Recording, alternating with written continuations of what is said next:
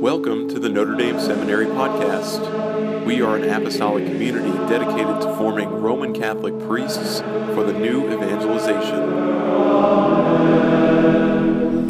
Good morning and welcome back from your Christmas break. I hope all of you had a good experience at being home. However, I do recognize that, in fact, not everyone has a good experience because of situations with your families, with friends, maybe even tensions or difficulties that some of you experience with priests, which I find always very difficult. But know that it's good to have you back, and if anyone needs to see me, please do so. Several of you have already expressed your desire to talk about some things over the Christmas break. Certainly your spiritual directors and your formation advisors are very much available to you, but as the pastor and the spiritual father of this house, I very much want to be sure that you're being supported in your vocation and your discernment, even if we feel from time to time interfered with because of some of these experiences that we have no control over. Okay, let's begin here from St. John's first letter to the early Christian community. In the name of the Father, and of the Son, and of the Holy Spirit, amen.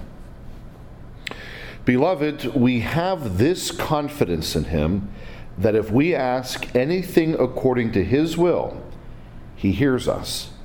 And if we know that he hears us in regard to whatever we ask, we know that what we have asked him for is ours.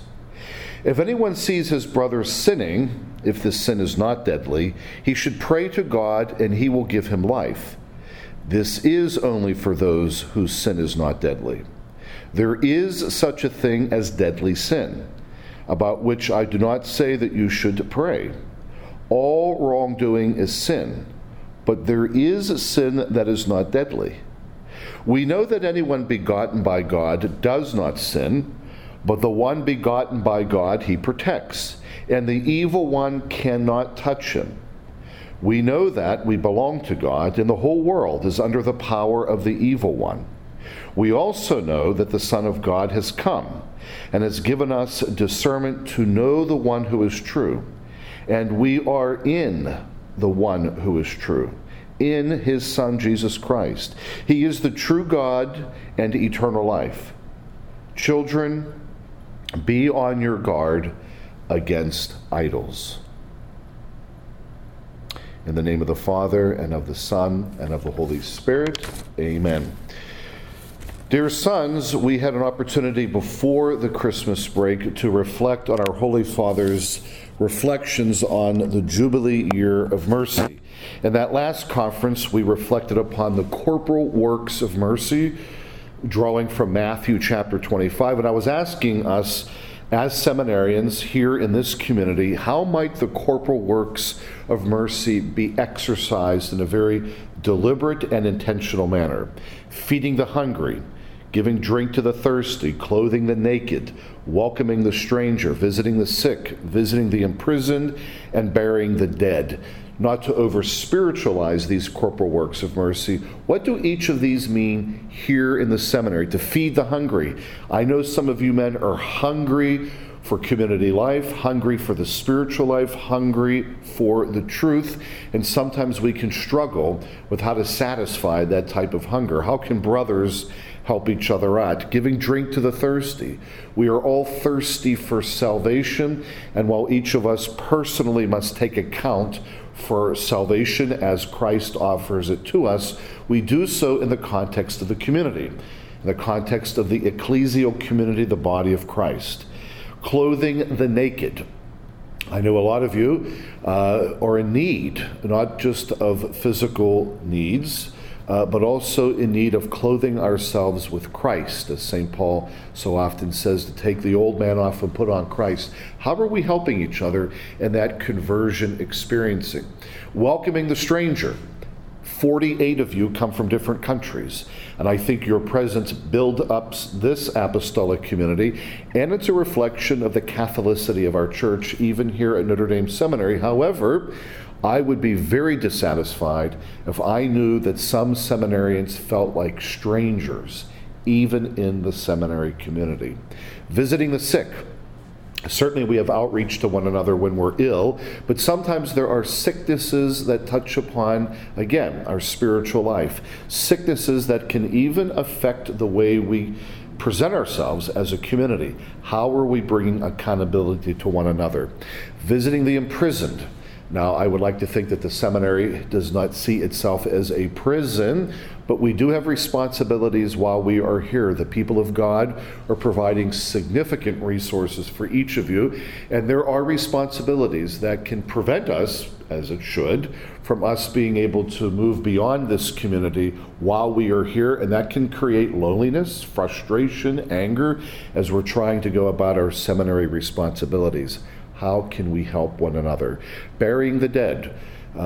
From week to week, month to month, how often we pray for one another when we do lose a family member. And we've had very clear instances, even recently, when some of you have lost a parent or a sibling.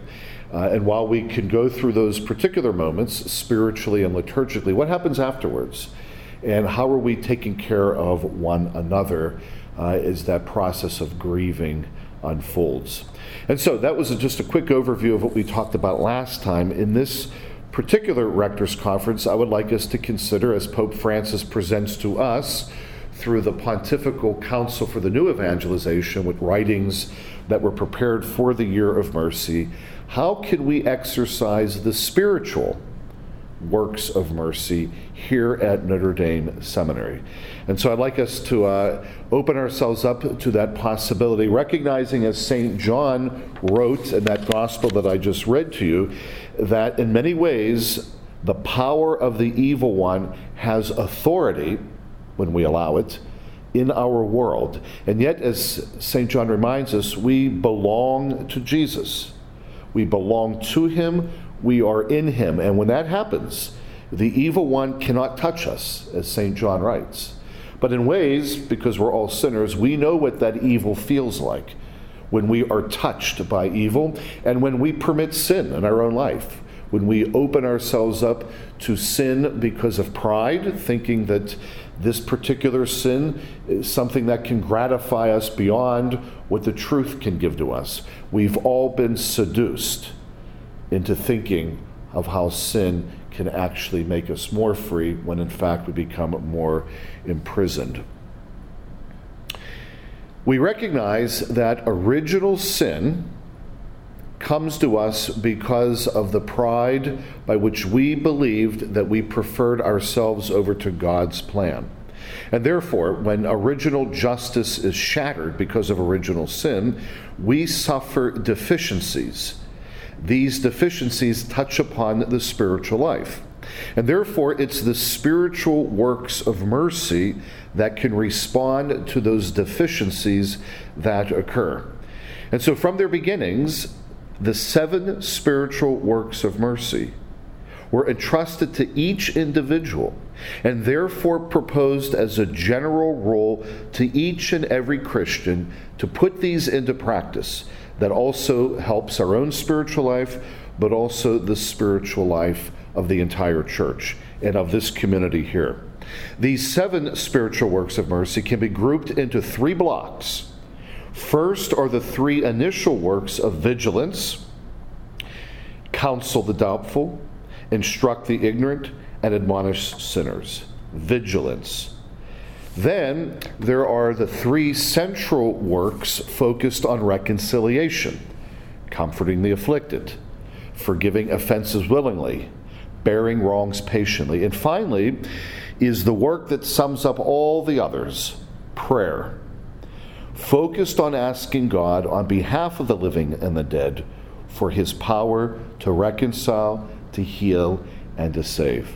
So again, I'd like us to consider these 7 spiritual works of mercy, both personally, wherever you're at in your discernment, in your formation, and then at the level of our community. Okay, the first is to be watchful, to be vigilant. This teaches us how to look outside of ourselves. It invites us to a new watchfulness made of compassion and love for those in need, those who are ignorant, those who live in error. And so as St. John, again in that gospel, or in his first letter writes, discernment is a gift, to be able to discern, to watch, and to be vigilant. And so the first is counsel to the doubtful. The criterion for good counsel. We hear the sage Ben Sirach providing to us the criterion for this idea of counseling the doubtful as our first spiritual work of mercy. Ben Sirach points out the issue of truth and the critical importance of good conscience and the quest for it. For as he writes, quote, "And establish the counsel of your own heart, for no one is more faithful to you than it is. For a man's soul sometimes keeps him better informed than 7 watchmen sitting high on a watchtower. And besides all this, pray to the Most High that he may direct your way in truth," end quote. And so, allowing oneself to be counseled so as to discern the truth. So how do we allow ourselves to be counseled when we feel the experience of doubt? We must know where to doubt, we must know where to feel certain, and we must know where to submit. See, that's good vigilance. That's being watchful. That's being able to provide counsel. To know where our doubt is, to know where we are very certain, no matter what the winds of change blow, and where to submit, where we need to be able to adjust. See, freedom is the key to all of this. If we are men of freedom, then we're going to be able to allow counsel to come to us, and eventually counsel that will be given to each other. Secondly, the second spiritual work of mercy is instruct the ignorant. You know, we're told often that the average catechetical background of a Catholic in the United States is at the 6th grade level. And so, a lot of people do not have the catechetical formation to be able to take their faith and then to live it in ways that correspond to the realities of our society today, which are very challenging. So we read, for example, in Acts of the Apostles, chapter 8. "Do you understand what you are reading?" As Philip asks the official reading the prophet Isaiah. And what is the response here? "How can I unless someone guides me?" As we hear Jesus explaining in the Gospel of Matthew, "Neither be called masters, for you have one master, the Christ." And this includes the confession of faith in Jesus. "Since for us there is one God, the Father, and the one Lord Jesus Christ. He is the only teacher." And that we've been baptized into the teaching mission of the gospel of his own life, the mission of the church, to teach and baptize all nations. And so we are to give an account for what it is that we believe. And by giving an account, we are teaching. We are giving the reply to others. This is so much a part of priestly ministry today. But we have to ask ourselves, even here at the seminary, instruct the ignorant. Sometimes seminarians and priests believe that we have all the answers to all the questions that are being asked. There's a certain humility that sometimes we're not going to know all of the answers, particularly in the realm of pastoral ministry, where life can be very complicated and people can be turned away if the priest comes rushing in to give the textbook definition to an aspect of our faith, which is true, but it is not corresponding to where people's lives are at. We cannot change that church teaching. We cannot manipulate it. We can't reduce it. All we can do is teach it clearly with the pastoral sensitivity of how to make this accessible. What's the point of teaching something if we're not making it accessible to people where they are at? And so, again, the whole art of preaching and the whole art of teaching requires us to be very familiar with why people find themselves in ignorance and how we're going to be able to move from it. Thirdly, admonish the sinner. So we hear in Matthew chapter 18, "If your brother sins against you, go and tell him his fault, between you and him alone. If he listens to you, you have gained your brother, but if he does not listen, take one or two others along with you, that every word may be confirmed by the evidence of 2 or 3 witnesses. If he refuses to listen to them, tell it to the church. And if he refuses to listen even to the church, let him be to you as a Gentile or a tax collector," end quote. How often we've talked about fraternal correction here at the seminary. As future fathers of the church, we expect obviously that you are good sons of the church, learning how to be brothers to one another. If we're going to be admonishing the sins of other people, we have to first learn how to do that within this community. And that allows us, first of all, to recognize that we ourselves are sinners. And so fraternal correction has to be exercised firmly, but without harshness, as the psalmist says in Psalm 6. Without exasperating or humiliating the one admonished, as St. Paul writes to the Ephesians. A young person can thus be admonished by an older person, but even an older person must allow himself to be admonished by a younger person. And we have here a very diverse community, where some of you who have life experience with age and other experiences, you will admonish your younger seminarians, but you will also be open to being admonished by our young men, who have often a very clear view and a zeal of ministry that can sometimes need in each one of us a way for clarification. And so fraternal correction requires discernment in order to choose the right moment, to correct so as to increase and not decrease a brother's self-esteem, to exercise it only in truly essential things, no nagging, we don't need that here. However, to strive to make free rather than to judge and condemn. We want free brothers. And so is my correction going to hopefully bring about freedom or only ingrain them furthermore into their own sin? If all of this happens, the fraternal correction suggested will be received. That is the prayer. Okay, so those are the first 3 spiritual works of mercy that requires vigilance, watchfulness, and discernment. That requires a certain maturity that each of us are able to have so that we are attuned to the spiritual realities within this community while we move about in a temporal way from day to day, week to week, from schedule to schedule, all that's being required of us.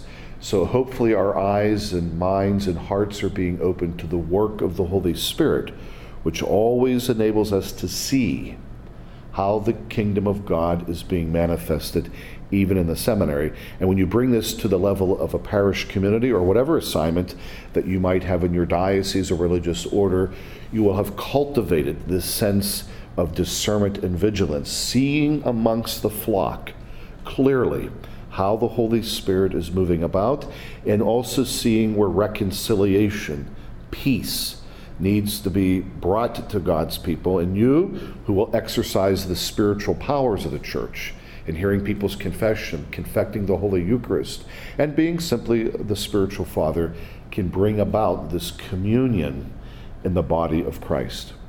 Okay, that leads us to the second category of these spiritual works of mercy, which is having a conciliatory spirit, of which 4, 5, and 6 of these spiritual works of mercy can be grouped.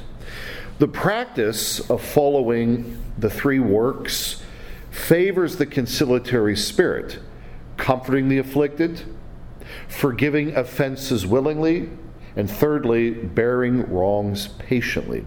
These 3 works are part of a conciliatory attitude, which is a fundamental attribute of being a disciple of Jesus.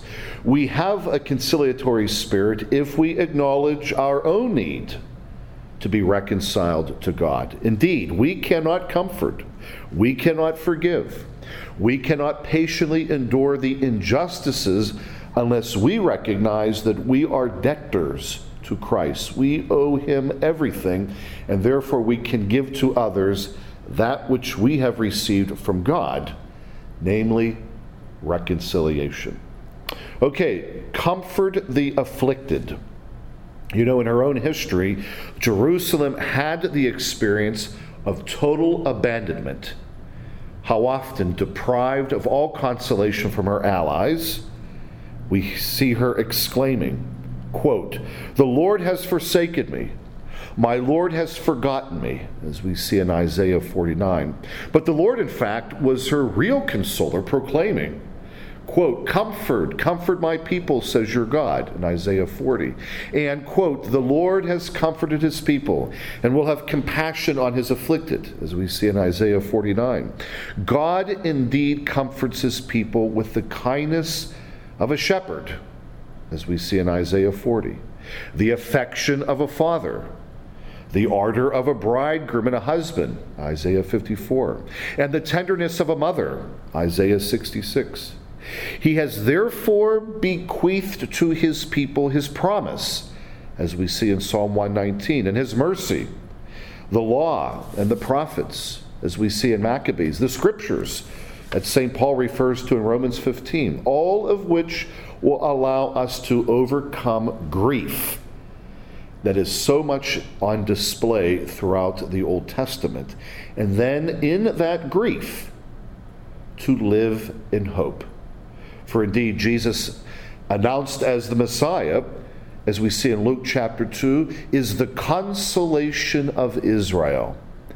Blessed are those who mourn, for they will be comforted. He also gives courage to those overwhelmed by sin or by illness, which is a sign of it, and offers relief to those who are weary and burdened, as we see in Matthew chapter 11. But I think St. Paul really captures this theology of consolation, as we see in his second letter to the Corinthians. Quote, "Blessed be the God and Father of our Lord Jesus Christ, the Father of mercies and the God of all comfort, who comforts us in our affliction, so that we may be able to comfort those who are in any affliction with the comfort with which we ourselves are comforted by God. For as we share abundantly in Christ's sufferings, so through Christ we are abundantly comforted too." End quote.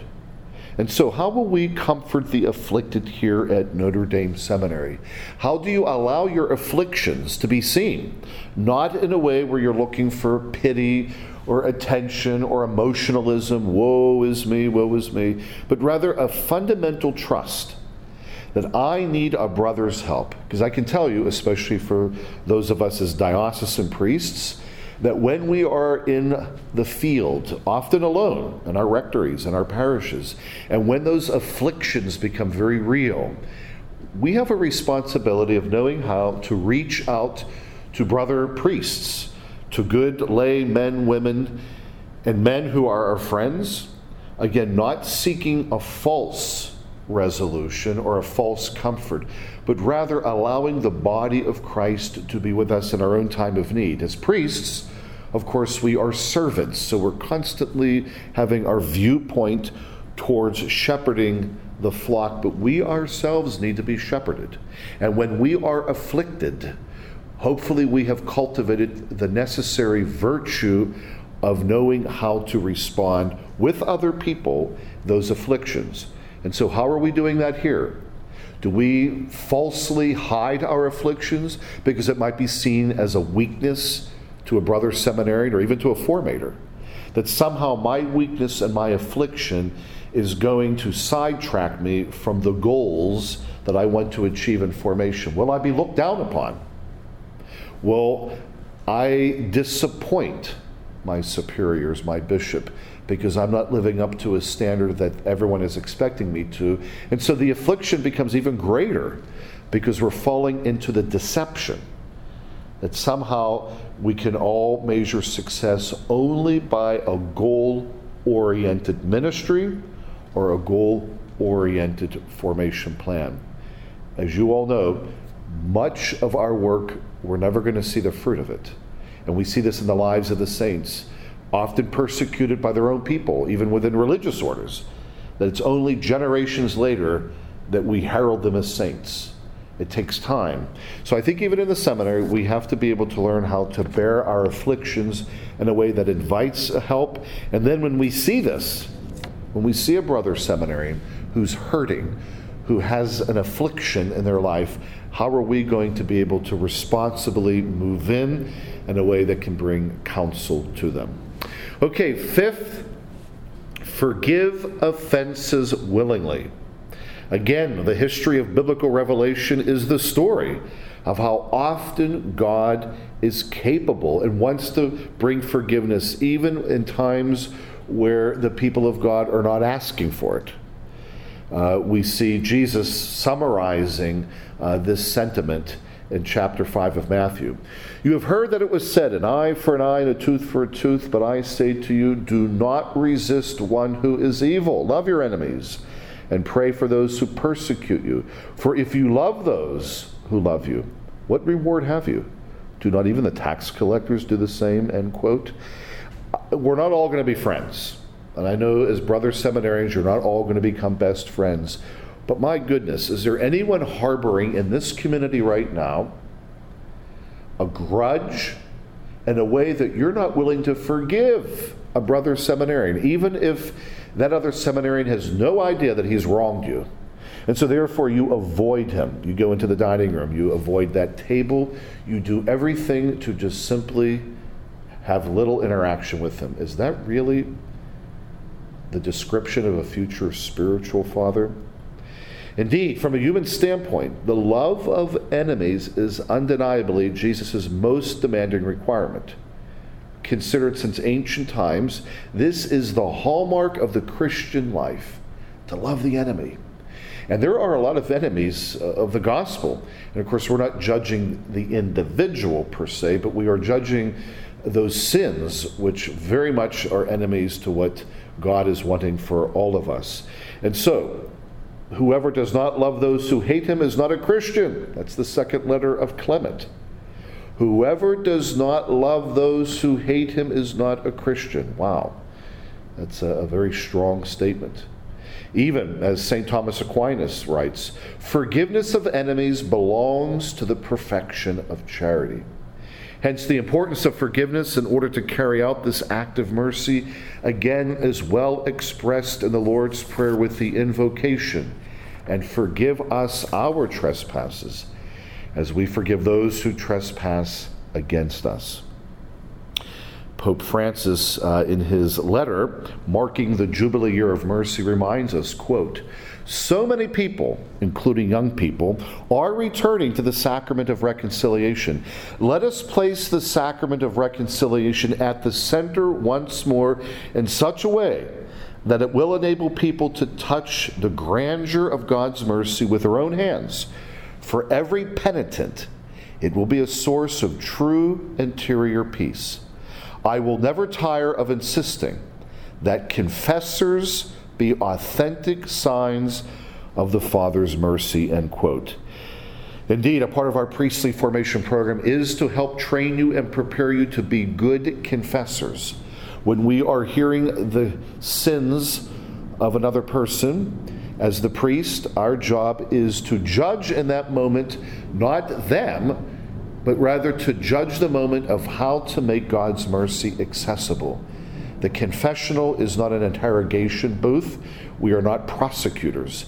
We are not trying to delve into the consciences of men and women to insult them, to embarrass them, to condemn them in any way. Rather, our job, and it's a noble, holy one at that, is to mediate God's mercy in a way that all those folks are able to enjoy and experience that which God wants, His mercy. Again, we see in biblical times the many undeniable ways of how God's mercy is brought to the people, even if they don't want it. God never stops wanting to forgive. And that, my dear sons, must be the experience by which you approach the sacrament, not only as one who is receiving God's mercy as a penitent, but as a future confessor, that you yourself will know how to be able to mediate that mercy. And finally, in this category, bearing wrongs patiently. The wisdom tradition forcefully stresses that when faced with irritating brothers, The wise remember, end quote from the book of Proverbs.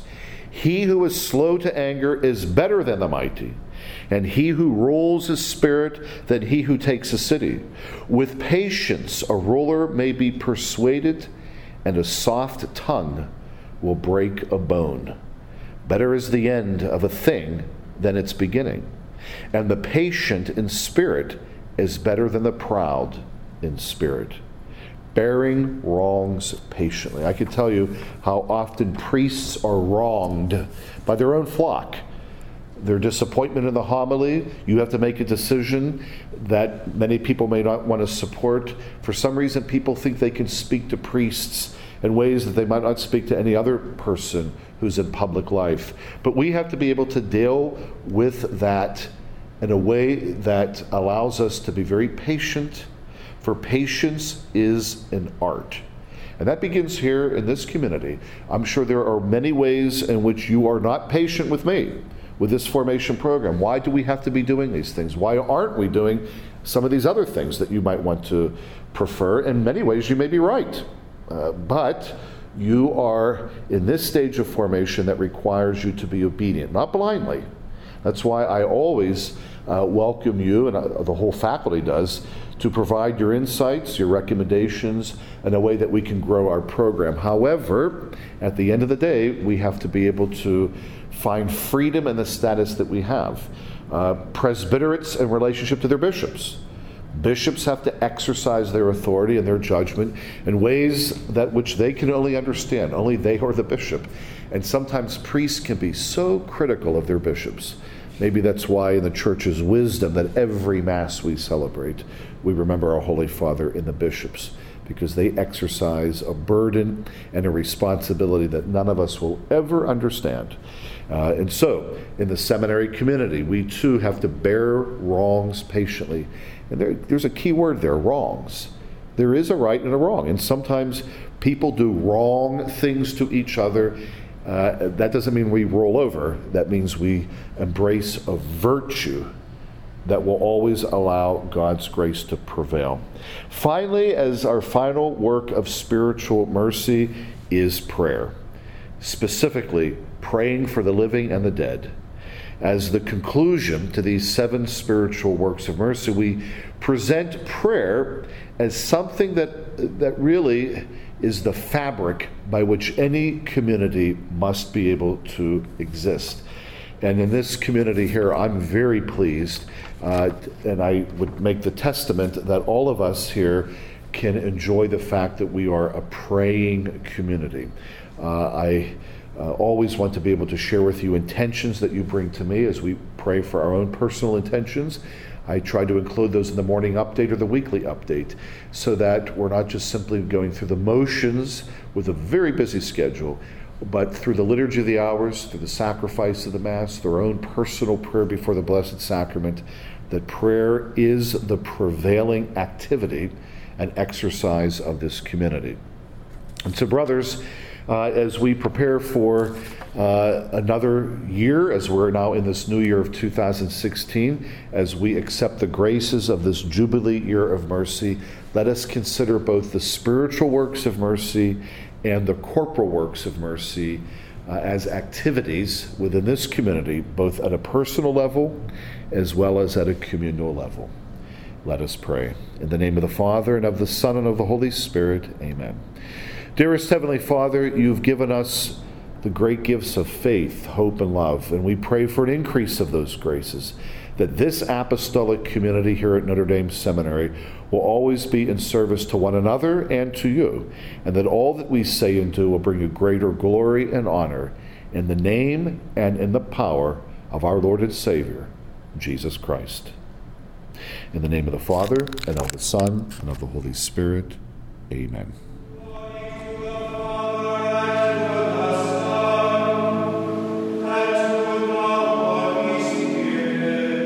You have been listening to the Notre Dame Seminary Podcast. Notre Dame is a Roman Catholic seminary and graduate school of theology located in New Orleans, Louisiana. For more information, log on to www.nds.edu.